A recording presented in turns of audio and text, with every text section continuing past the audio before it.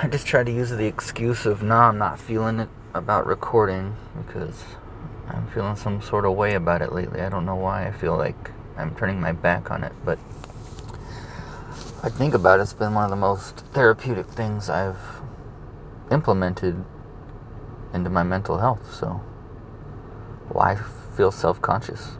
Is it because it's working? Is it because that underlying saboteur in me knows it'll work and wants me to stop?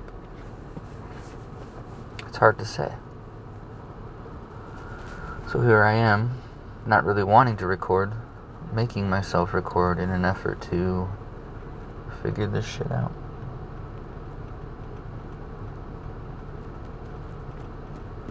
It's been quite a journey the last month or so.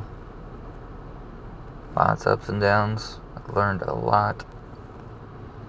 I don't even know if I'm close to the end of my 30 days, but I think I'll make this my conclusion, I guess. I got the time. Why not? Let's settle in. So, let's reflect. Personally, this has been the biggest month of personal growth in my life, and it's been amazing and scary, and I think ultimately going to result in an amazing positive change. That's what I feel in my heart. That this change I've been wanting my whole life, to undo all these self-sabotaging behaviors and just feeling like I'm trapped to my own crappy decisions. It's like I knew it was dumb. Why did you do it? And just feeling like not having that control. I feel like that's coming to an end. And it's scary because it's something I really want.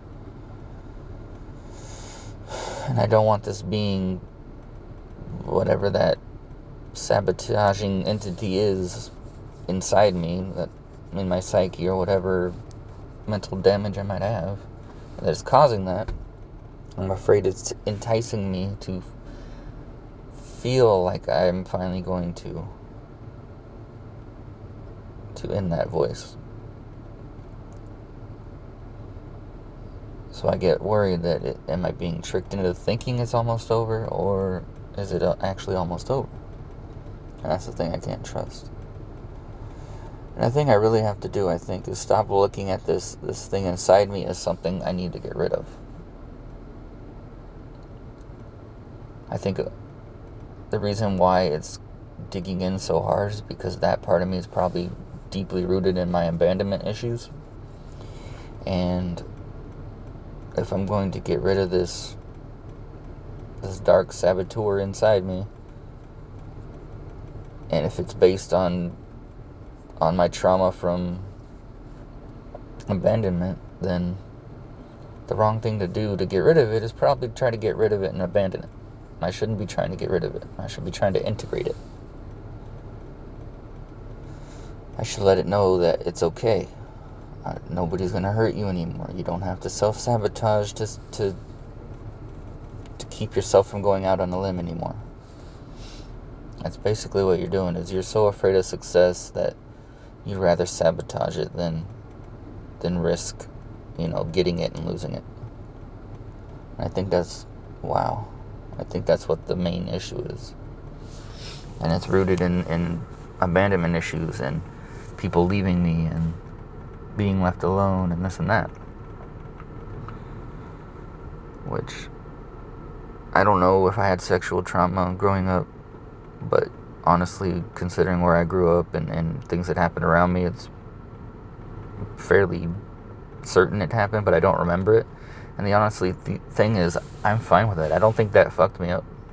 I think that's why my brain blocked it out, let go of it. I didn't need it. It's something that happened to me, and I know it wasn't my fault, and my brain was able to just erase it. And that's just me speculating, because honestly, it could have happened, but I don't think it did, because I remember most of my life, and there's a big block of memory I don't have. At a time in my mom's history that we were jumping around homeless and shit. So I don't know, but it's something traumatic happened there. But I realized that I don't remember it, and I should be grateful. I don't remember it, and I shouldn't seek it out because it's not going to change anything. And I think my brain knows that, and that's why I locked it away. Because it's just lady's gonna hit me. Okay, I'm sitting in a parking lot in a Walmart. And this lady keeps pulling forward. Quit pulling forward. She's about 900 years old. Don't. Okay, just put it in park. You're far enough. Your car is small. Your butt is not sticking. Okay. Okay, we're good. Alright. But still, I don't know what that means. But yeah.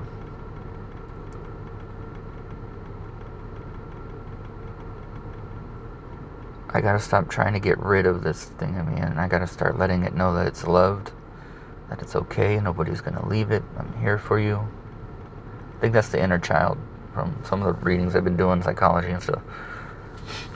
That inner child is fucked up and hurt and locked away because you wouldn't be able to operate if that inner child was in charge. Because kids don't understand why the things happen to them. I've noticed it in my own kids. They don't. Like, my son would do something and I'd yell at him and he wouldn't understand why. Because he doesn't have the context. To me, yes, he's doing something dangerous and scary, and I yelled and I'm sorry, I was scared, I didn't want you to get hurt, and he's just like, why are you yelling at me? That kid that breaks down crying, that has to be locked away. They learn from it. They learn that, okay, dad's not that mad, he was just worried about me. They learn.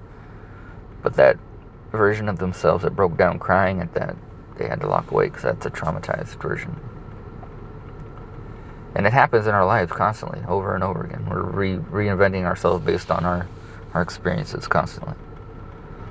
The you are now is not the you were a half hour ago, simply based on the experiences you've gone through.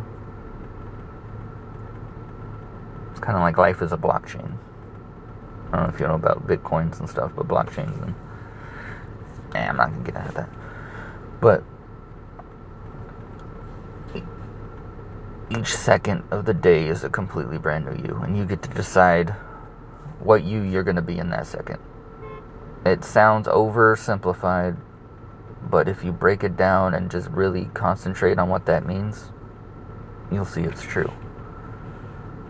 At every single second, you are in charge of you. You can't control everything else that's happening around you, but in every single second, you're in charge of you, and you can do whatever you want. As long as you're not infringing on anyone else's free will, you should be able to do anything you want, in theory.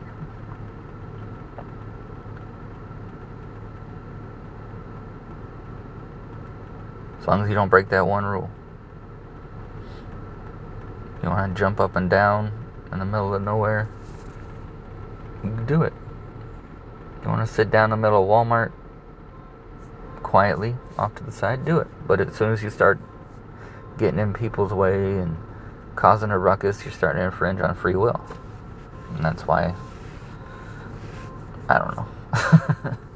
There's a ton of examples you can apply this to, but basically just, as long as it doesn't infringe on someone else's free will, you can do whatever you want. And that's the biggest thing I think I've learned in this 30 days of whatever the fuck. Because I was in a funk the last week or so, but I feel like I'm coming out and I'm finally back on top. And I could stop worrying about this and torturing myself about having to post shit every day because I made some kind of arbitrary promise to myself a month ago before I learned all this about myself. So I know it's a silly thing that, and I don't feel bad about not sticking strict to the 30 days, but I am very happy I did it. The self-reflection and soul-searching that I forced myself to do this month has been life-changing. And I think that's the first time I've admitted that to myself and saying it out loud. And what I just felt like a ripple of energy through my body when I said it. And it's been a great month. I'm so happy I did it. Take time to soul search. I know myself so much better now. I mean, there's going to be bad days again. I know I'm going to have times like I did the last week. But I think if I remember this moment, maybe I can listen back to this later. I don't know, but maybe I can remember these times when I am feeling down like that and realize that it's temporary. And it's not very long, because I felt amazing and great for like a month and a half, and then bad for a week. And now I'm back up. I'm starting to feel great again. So, as long as I can remember it's temporary, I can probably endure it. I've endured fucking way worse.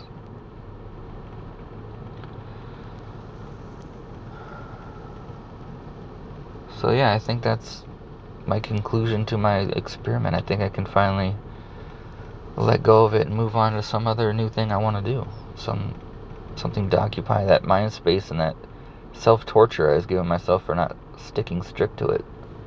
Instead of admitting that I outgrew it, I kept myself strict to it. And I think that may have been a source of why I was feeling down. It was because I was feeling bad that I wasn't sticking to the arbitrary rules that I set aside, and then started self-doubting and being like, you can't even stick to one simple set of rules for 30 days. What the heck's wrong with you? And I started doing that. And that's ridiculous. So,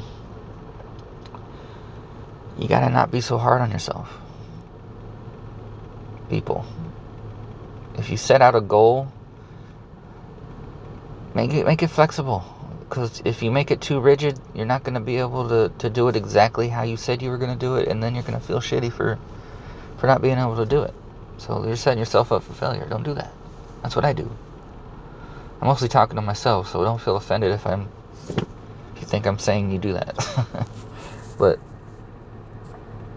no, it's a great day. It's a great time to be alive. Unfortunately, the world is going to fucking shitty nuts. The Hong Kong China thing is super important. You need to watch it. It's surreal. You need to pay attention to it, because when you've got Chinese people screaming American Revolution quotes and ideas, and it's insane. America should be behind it. I don't think we should get involved militarily, but we should definitely be supporting it, because it's basically what we went through. China's England, Hong Kong is America. It's just unfortunate that they're touching. We were at least across an ocean. Well, when you're right next to each other like that, it's a lot harder to break away. But it's important. It's so crazy to see "Give me liberty" or "Give me death," and